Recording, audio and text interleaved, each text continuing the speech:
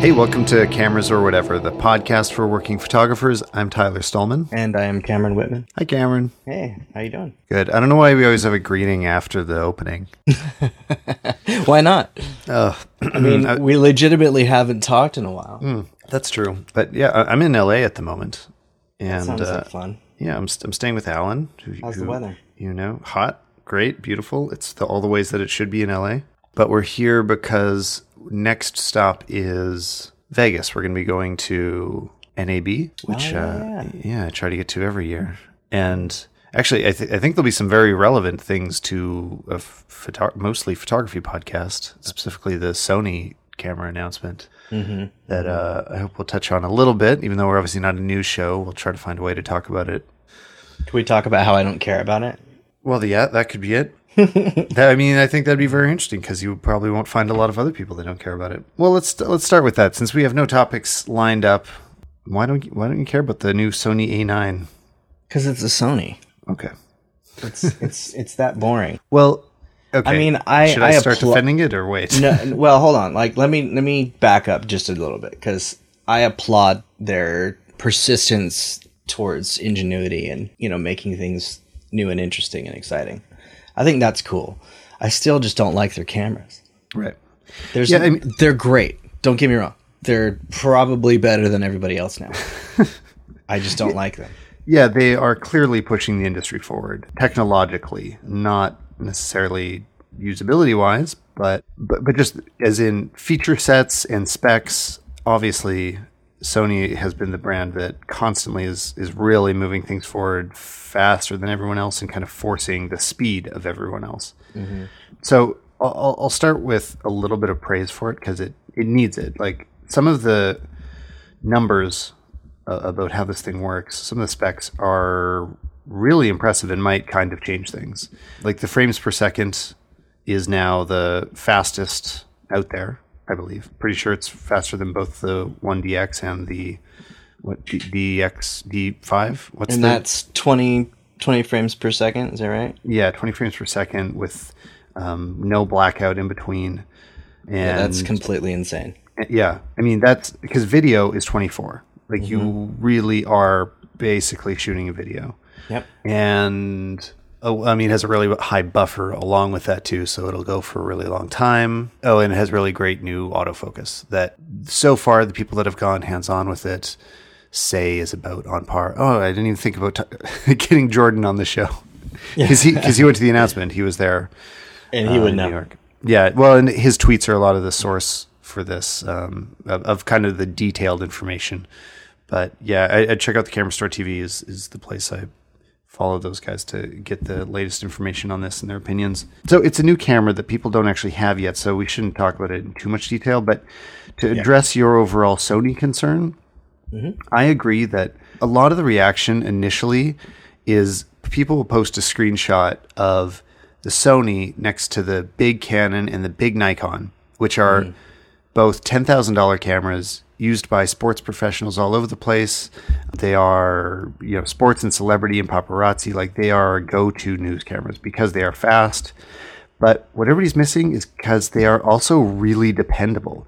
Like this is why you are paying $10,000 instead of $5,000 for these cameras. And I don't know what you're going to see out of that from the Sony. I mean, based on the camera that I have, the A7R II, like I've said before, I just have it completely crash sometimes. Like unexpectedly just totally lock up much more often than you'd expect. Physically, it's not very rugged.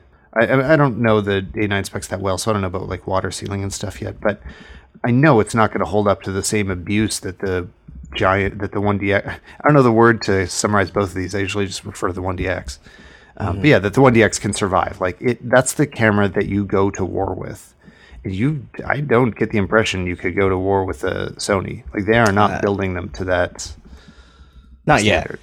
Yet. Yeah. But that's the thing that's so confusing about this particular camera. Yeah. Is that if it's like, an action and sports camera, then why isn't it? Oh, I mean, we're assuming still, but like assuming that it's not, built for that kind of ruggedness. Like why add that kind of stuff if you're not going to make it compete in that same realm. Because I mean, the truth is, for me as a I guess you'd say more of a still life and lifestyle photographer, like 20 frames per second sounds like a nightmare to me. Because it just means that I'm gonna have to it's like if I accidentally turn it on, then I just gave myself a whole bunch of extra work, right? Yeah. Well, and one thing I heard that all of this is so useless because as soon as people use the camera, they'll know. But one thing I heard was that also the buffer fills up and then does the same thing that my A7R does of once it's full, it takes forever to unload the whole buffer. So you're sitting there waiting for it to write to card for an unacceptable amount of time, and the whole camera's locked up while that's happening. So you can't do anything new. And that is one of the biggest problems with my Sony and reasons I can't use it professionally. I can't have it lock up after I do a burst of photos. No, definitely not. Especially in a sports or something like that situation. That seems like it would be. Yeah, that would destroy my faith. Well, and what frustrates me is that a lot of the response I get, and I especially see this in YouTube comments, but the response from Sony fans is like, "Oh, you're just Canon biased. You're just it's because you already love Canon." And I think it's just that the majority of shooters aren't in this challenging of situations. You only find out how big of an issue this stuff is once you're under pressure. So if you're just reading the specs, this would seem like this camera is going to change the world if you just read the numbers. But let's go back to that for just a second, because let's ask why you're Canon biased. And I would assume that's because you've already gotten a lot of successful work done with that camera, with that brand. Right? The more I've been doing YouTube stuff lately, the more I have to say about the idea of being biased. Mm-hmm. It's like a thing. If any of you out there don't browse YouTube comments, it's a really common thing to go on reviews and just type X brand biased. Try to identify this reviewer, I'm planting a flag to identify that he's in favor of this brand, so don't regard his opinion because he's biased towards it.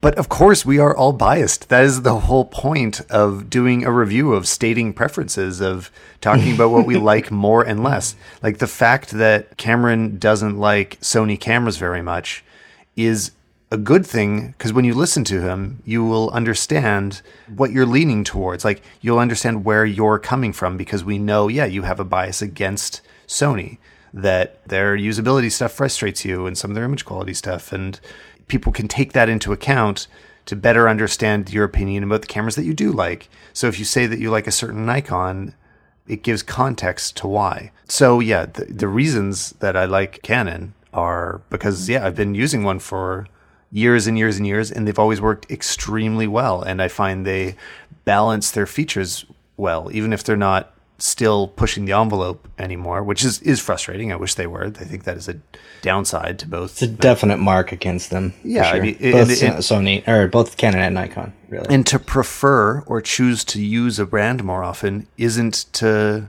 say that they are perfect at all. There can be many, many issues with it, and you still just have enough good reasons that this is the brand that you'll be using, but it's not the brand that you get tattooed on your forehead. So I mean, I think that for me, the reasons I've stated this over and over again, but the reasons that I love Nikon is just because I know how to use it, and it's comfortable, and it's immediate. Yeah, for me, and I assume that had I started with Canon, I'd probably feel the exact same way. Yeah. And there's a lot to be said about what it takes to switch brands. The new thing doesn't have to be just a little bit better. It needs to make the previous thing you were using seem obsolete, basically. Definitely. Yeah, without question. Because the cost of switching brands is huge.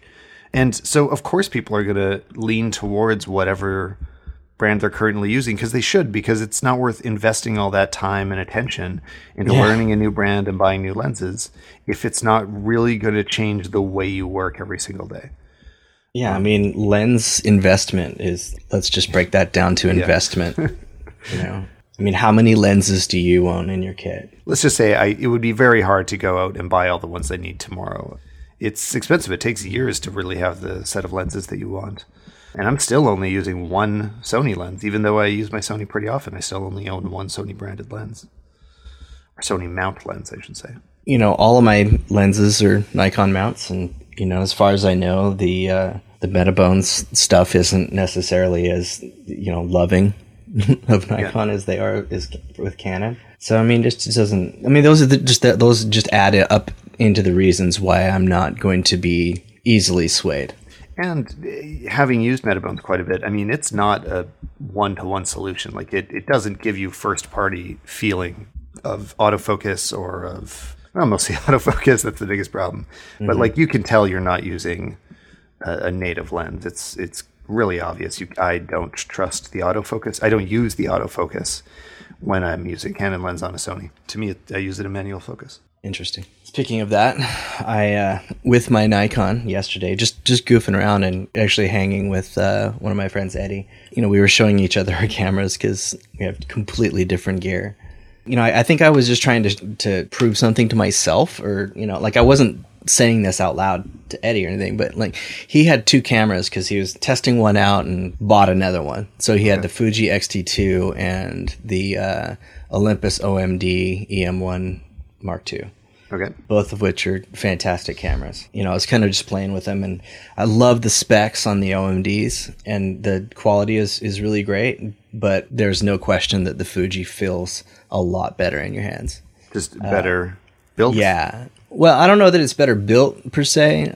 It just feels better ergonomically, and the way that the dials and controls are more like a film camera, which is the way that I personally enjoy working. And with the Olympus stuff, it's very digital, like Sony, but probably even more so. Everything is menus and stuff, and that bums me out personally. Yeah, you know? Absolutely. So I was kind of just playing with that, and I was taking a couple pics of my son while he was playing video games, and he wasn't really paying attention. But then he started moving around a lot, and I was trying to get him because he noticed I was trying to take pictures. So he was like, gonna hide. You know, I'm not gonna let you do this, and which, you know, kind of made it interesting, right? Because I'm trying it with these three different cameras, and I had the third camera was my Nikon DF with a manual focus lens. Okay, and so like I'm trying to focus on him with these different cameras while he's moving around, and finally I go back to my camera with the manual focus, and he was moving faster than ever at this point. And I was able to grab a couple of tack sharp pictures at 1.4 with him moving around.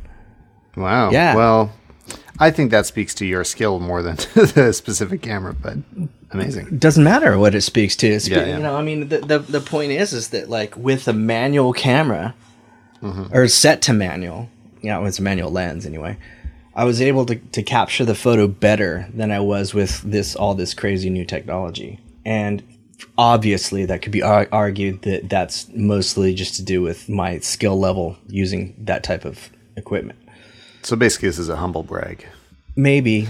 I don't know. But no, I understand what you're saying. I mean, they are trying to solve some problems that maybe just, you're never going to, if you take it away from focus, like you're never going to stop adjusting white balance just because auto white balance is there. Right. Like it's so far from perfect, even though it's very good, that we will always set that manually ourselves. We will always switch to manual mode in general sometimes because these computers, you know, are still far from perfect. No, I like auto white balance because I shoot RAW, so I don't really care. Oh yeah, okay. Care. White balance was a bad example. Yeah. Let's say shutter speed. For video, we're talking about a different situation, right? Because auto white balance, if you're shooting videos, is bad news, right?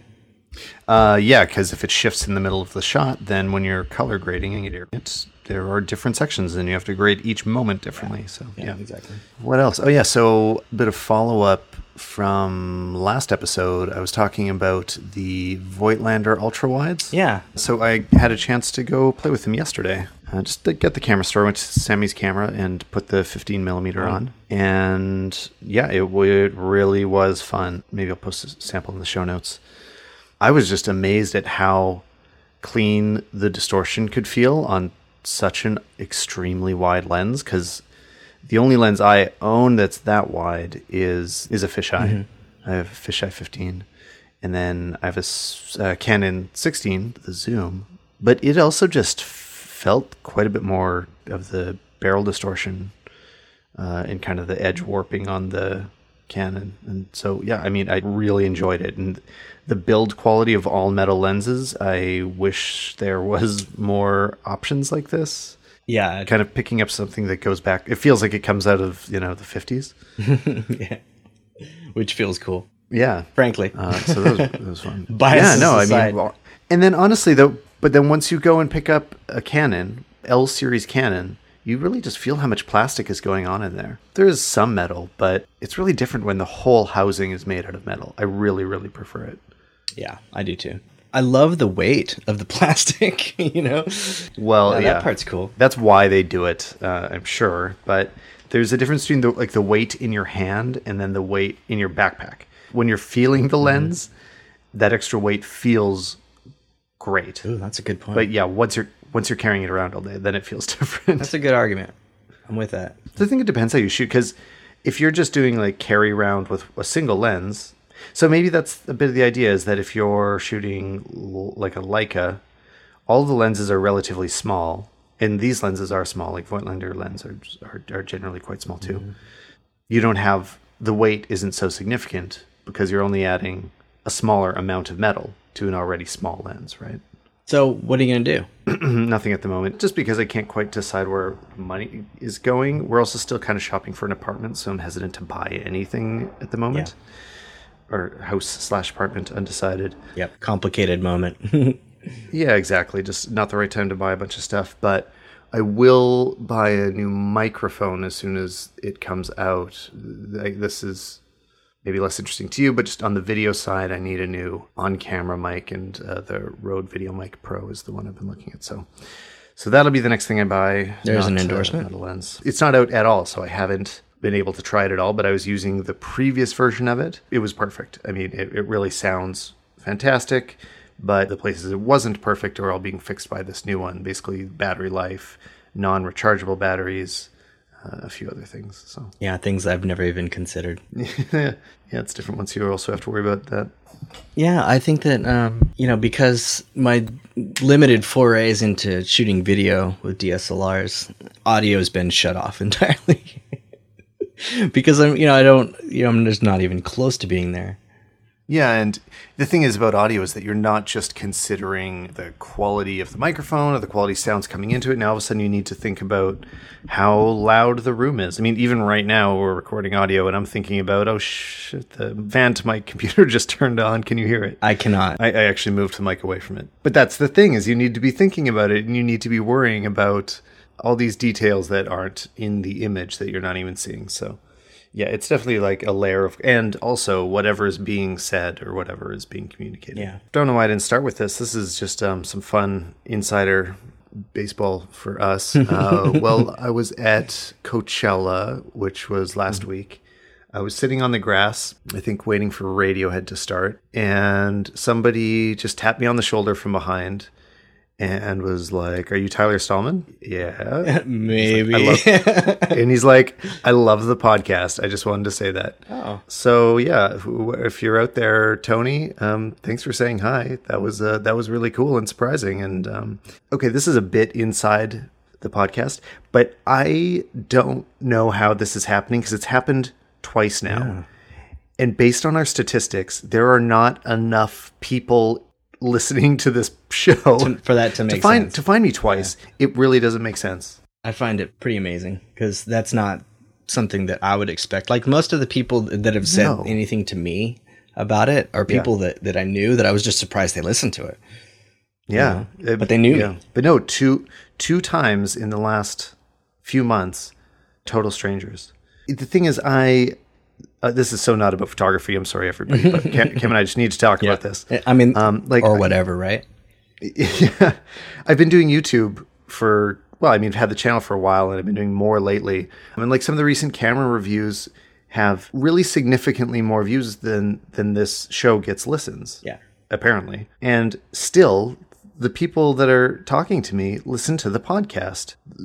They're not recognizing me from YouTube. It's the podcast. Well, it's a different thing, I think. I think it's a different kind of audience. People who enjoy podcasts don't enjoy YouTube videos. I'm sure that there are some overlaps there, but I think that the people who listen to podcasts get to know the voice, and I guess there's just a different kind of You know, I think I could say this right now. Podcast people are just better people. Don't tell the YouTube people I said that. They'll tell you about it. They'll remind you.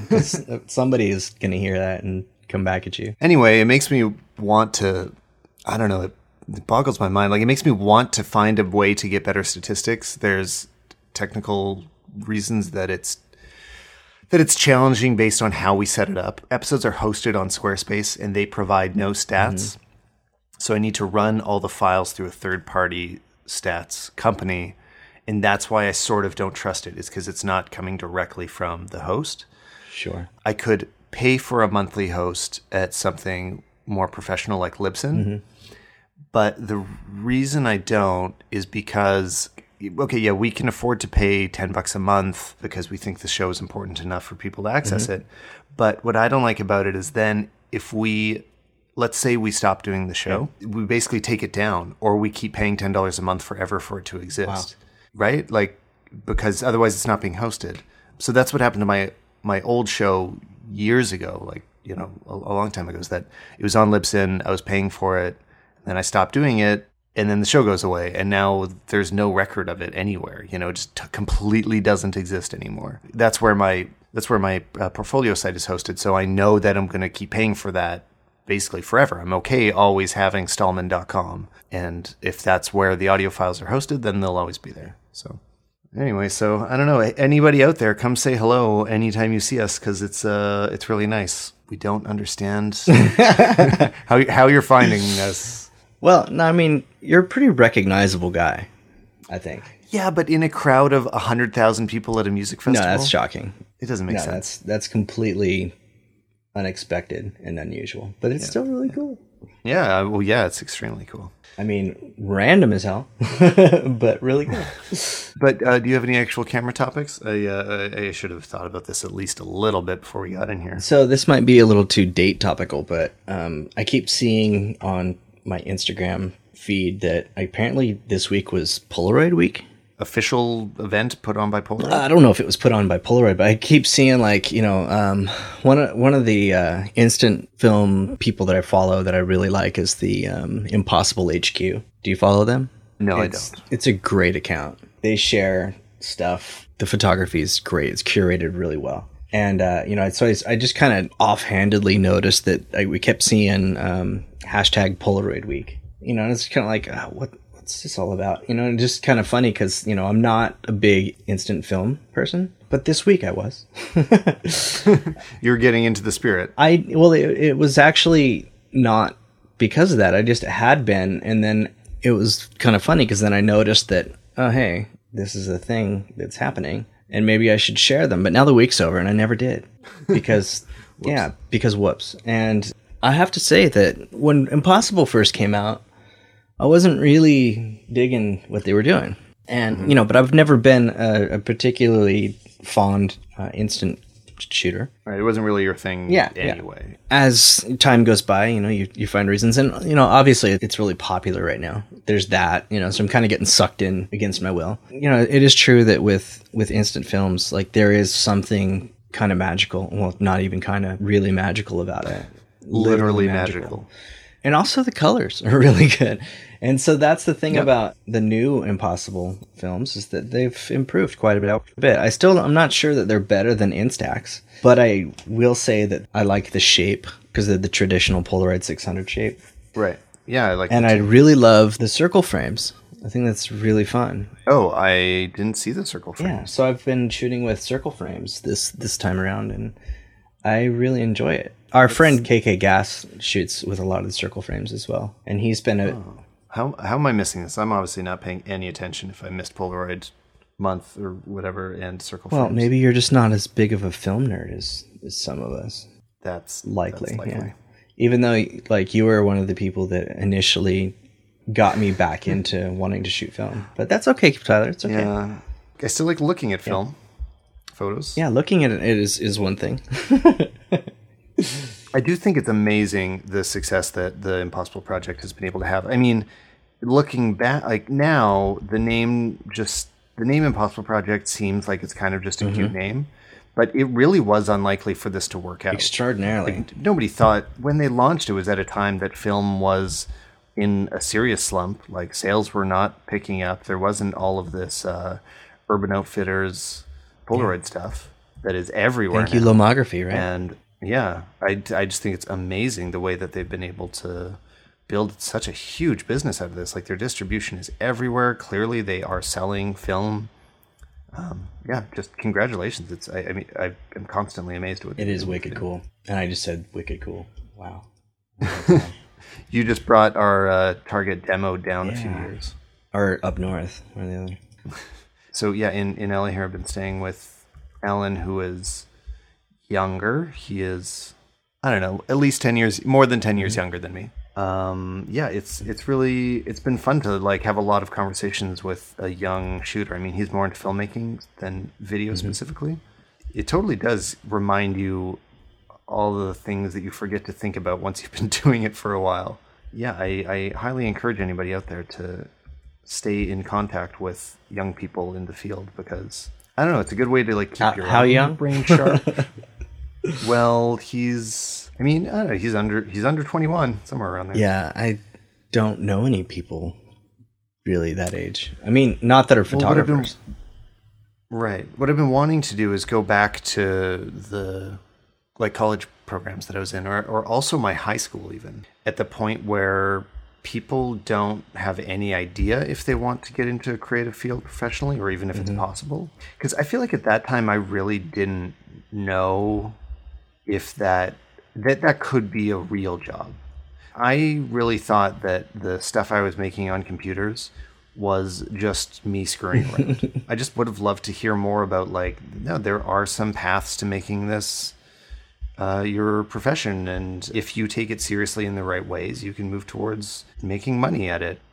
Whereas I think a lot of the exposure to how grown-ups are doing creative stuff is as artists. It's just a creative outlet and a way to pass time and like feel fulfilled by creating something. But knowing that like this is also a profession and you could go do it and make a living, and having a really clear conversation about what that journey looks like. Sure. It's something I could have used a lot more of, I think. Yeah, I came at it from a pretty backwards place, I guess. You know, I've told this story on the podcast before, but I realized that I was getting on in age, and I was turning 27, or I was 27, and I had thought that I was going to be a musician. I had a new toy in my hands and said, I really like the way this feels.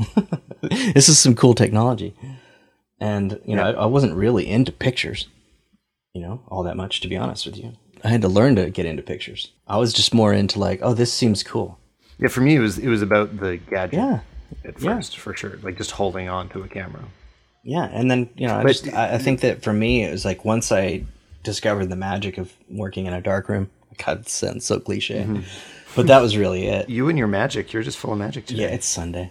It's a magical day. It's a magical Sunday. But I'm glad I did. Here I am. Yeah, and so many years later, and I actually have a career-ish. A career-ish. Well, I mean, I guess with any career these days, it's your career today. Yeah, that's what you do. Hopefully you don't screw it up. Yeah, I mean, but that's so much of those things that I think young people need to have conversations about. It's not that there's one clear message. I don't have something like I could just say now that when you're starting your career, if only somebody told me this one thing. There's a lot of levels to it, including like what I was just thinking about is how fluid it can be kind of finding work. It's not the same as just finding a large company to work for, because you're always, even if you're not freelance, like what you're doing right now, that's not freelance, but you're still at a relatively small company. There's not a lot of huge. Well, that's half of what I do, though. But the other half is fully freelance. So both halves of what you do are not working at a giant company. That's right. Same for me and pretty much everybody I know that does this. Like everybody's on some level of smallness, not working at Fortune 500s for the most part. And trying to kind of navigate that in the really long term of how do you turn that into a lifelong career of working for yourself or, you know, working with small teams is not straightforward. It's not taught a lot in schools, and you know, not or at all. Yeah, or at all. Yeah, I mean that was I don't know. I think that in terms of photography in general, the only way that you can really get a step, in my opinion, is through talking with other professionals and mentoring and whatnot, which is cool. I think it's awesome. Did you learn any of the business stuff in school? Like, or was it only? No. I mean, that's what I mean. Like, I think that there's a lot there that cannot be taught in school. Yeah, but at the same time, there's things that I think that might be helpful. More time spent focusing on just like, okay, you're going to spend a lot of time on the phone with clients or writing email to clients or writing invoices or filling out your taxes, or a lot of this business is going to be not maybe what you expect, as in it's not going to be holding a camera. And I think if you just end up, you're sort of just thrown into the field because you're getting jobs, but you don't actually know how to do these things, you're going to be way more stressed out by it and probably do a worse job of it, probably delay doing it more. Like, the less you understand your finances, the less you, I mean, me speaking for myself, the less I understand a problem I'm trying to tackle, the less I want to tackle it. And I definitely think it would be much better to just face it head on at the beginning and say, like, look, you lazy ass, this is how you organize your life. Yeah, I hired an accountant pretty early on for all of that. Yeah, and I mean, accounting is just one thing, but just dealing with how to make this a business, that's also marketing yourself and all these other things. It is so many things, and actually ties back into my perceived problem with education in terms of running a photography business, is that there's so many different ways to have a photography business. There's no one way, which is why I think it's really hard to pinpoint. I think that there's still a lot of room in mentorship, and hey, maybe that's my future. Yeah, well, and I guess that circles back to what I'm talking about here, is that problems are sort of too complicated to just read it out of a textbook, because there isn't going to be a formula that everybody should be following. So I think it's great to have a bit of outreach between aged photographers and young photographers. Yeah, well, I think we need each other, don't we? Yeah, we do. Let's reach out across the photography world and help each other. I mean, so much of what I learned was from going to iStock photo meetups, iStockcalypse events. Yeah, where there would just be 100 photographers land in a city, and everybody shoots together for a weekend or a couple days, and that's just such a crash course. Being around other people that do things totally differently than you and think of it differently and they came from a different beginning and can sometimes work all the way from beginning to end. Their workflow is different than yours. And you can just pick up so many little things really quickly by being exposed to those big groups. Yeah, those are fantastic events, huh? Yeah, totally. Did you I go to didn't them? go to the iStockcalypse ones. I went to the mini ones, and I went to several of them, and in their own rights. I mean, there was just, like you said, there's so much to learn from other people. And I just learned so much. It's crazy. And taught too. Well, yeah, because it feels good both ways. It's exciting when somebody tells you, like, I've never seen that before. That totally gets me excited. I'm like, really? Okay, well, let's sit down and we're totally going to go through it and work it out. Yeah, I mean, one of the things that was really neat for me is, because the people that organized the ones I went to knew who I was. They were like, can you bring your lights? So I would bring my whole kit. And, I'd end up showing big groups of people how to use them. And, that was cool. And a lot of the time, this is the first time people are exposed to certain kinds of gear. It's better to try somebody else's strobes before you've invested in your own. Definitely. And many other things. So absolutely. I wonder, are there any good by public, I mean, you don't have to be part of a club already, meetup things. Like iStock was kind of a closed system. I guess question to the audience, like, are there things like this that are really great? I already know that there are. Can't name them, but I know that quite a few of our friends do like a New York walk every year.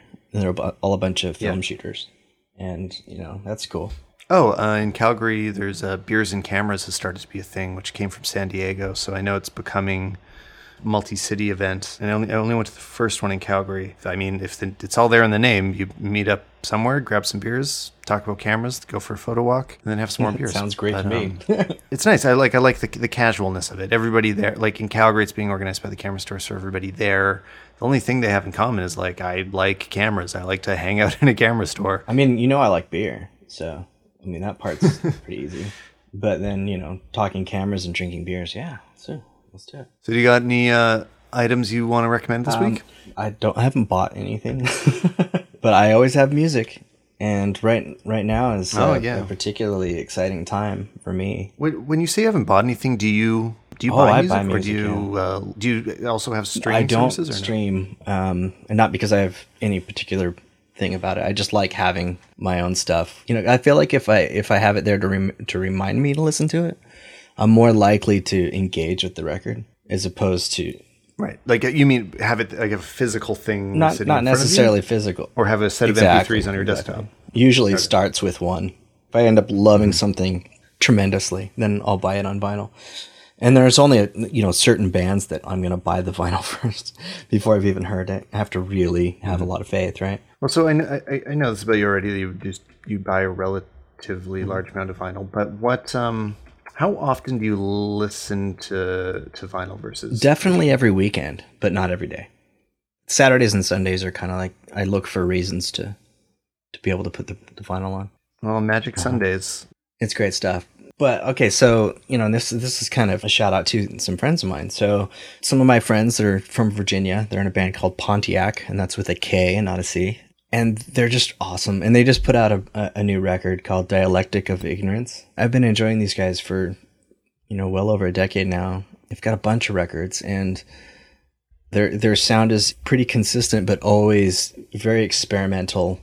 And so what makes this kind of interesting is that a couple years ago, they opened up a brewery. All right, backstory is that there are three guys in the band, and they're all brothers.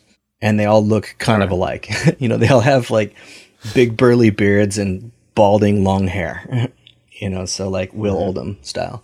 Yeah, or Bonnie Prince Billy, if you will. So they're all that kind of guy. And there's so much more than that. But they brew really weird beer, sours, and just a lot of just really interesting stuff. And they're really on their own bent. They're not really looking to please any kind of current trend or popularity contests. They just do what they do. And that's part of what makes them so fascinating. Anyway, the point of this is that with this new record, I went and saw them last week in concert, and I hadn't heard the new record yet. I'd heard it was cool, but I hadn't heard it. And, I picked up the vinyl, came home, listened to it, and right away, like the first listen, which is very rare for me, the first listen, I was just like, I had no idea how badly I needed this record in my life.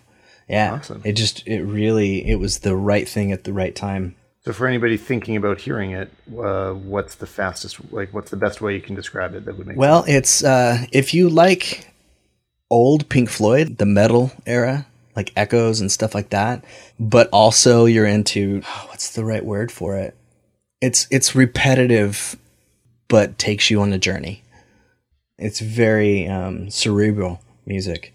I won't try to guess. Yeah, there's a video, and the song, you can find it on YouTube, and the song is called "Ignorance Makes Me High," and we'll give a link for that, and you can kind of get the feeling of it, and it's super cool. Yeah, can't recommend it enough. Love this band. That is a solid recommendation. The other thing I'm listening to is the new Kendrick Lamar, of course, but everybody else is listening to that, so I don't need to talk about it. Everybody except me, so I don't know. I missed him at Coachella. Yeah. That's what Alan and I have been bitching about the last few days, is how ruined I think music is. And I can even get him to agree about it a little bit, but he's informing me about what's actually going on with new music these days, because obviously I have no idea. Most of it sucks. Okay, my recommendation is gear. It's not completely brand new. I've had it for a couple of months now, but I've been really enjoying it, and that is the... Did I tell you about this? The Samsung SSD drive? Yes. The T3. This has just like really, really been great for me. This is mostly a recommendation to video editors, but it can be useful to anyone. Now that drives, relatively large SSD drives, have become somewhat affordable, I only want these. I'm holding it in my hand right now, and like I can close my hand all the way around this drive. It is so small. There are no moving parts in it, so when it's sitting on your laptop, because I'm usually using it on the go, like that's what it's for, so I can edit videos where I'm going places. I'm not nearly as worried about it falling or moving, because there's not really so much to shake in it. I wonder actually how much more it can survive a fall, but I know it can survive a shake very well. It fits in any pocket, and No. Yeah, perfectly silent. It has USB-C, which I'm kind of excited for the world to switch to USB-C. And it's fast. Like that's really why I bought it, is because it's much, much faster than spinning disk drives. So for video editing, the way my workflow is going with this is that I keep all of my active projects on this SSD, and then I sync them to larger backup drives as I complete them, and those kind of store them. I've been super happy with that. And then I have another smaller one. Oh, no, wait. I don't know the brand name, so I don't know if I can do it. I'll just talk about it in general. I got a thing. I got one of those camera straps that is basically just made out of climbing rope. Oh, right. Okay. And I've been happy with it. I don't know the brand name, though, so I can't do a real recommendation. Why am I surprised that you're happy? I don't know. But I am. I'm surprised that you're happy with that. Well, I've only had it for like 2 weeks. Is it comfortable? It's not. Oh. Yeah, that's maybe why it's surprising. Is like it's the Sony is what's on it. So I think if I had the Canon with the 7200 on it, it would stop becoming as comfortable. Yeah, I mean it's just something about the material and the fit of it. I've been liking it, and that's it. That's what happens when you don't schedule any ideas. Is you talk about 15 totally unrelated things in an hour. We can schedule to have a new idea soon. To be honest with you, we're just lucky to be able to record once in a while.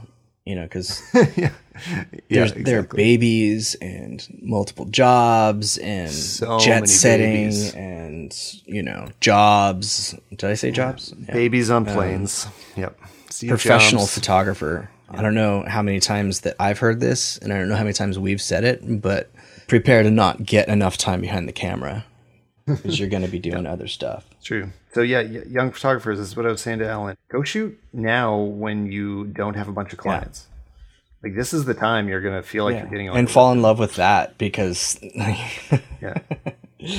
Yeah. It's not that I don't get to shoot enough. It's just that I don't always get to do the stuff that I really, really want to do, Yeah, it definitely feels different when even if you're shooting something that you enjoy and are proud of afterwards, it's different when you're not making the choices about it. Like you don't have the freedom to just shoot whatever you want. You have to shoot this thing. That's right. So, But keep shooting, guys. And also, good advice. Give us something to talk about. Send in Twitter us your topics. I'm at Stallman. I am at what am I at? Oh God, this is why I didn't say it because it's impossible to remember. Like, what the heck is my problem? I mean, everybody else knows my Twitter, right? Okay, so it's Camrocker at Camrocker. Yeah, of course. Have I mentioned?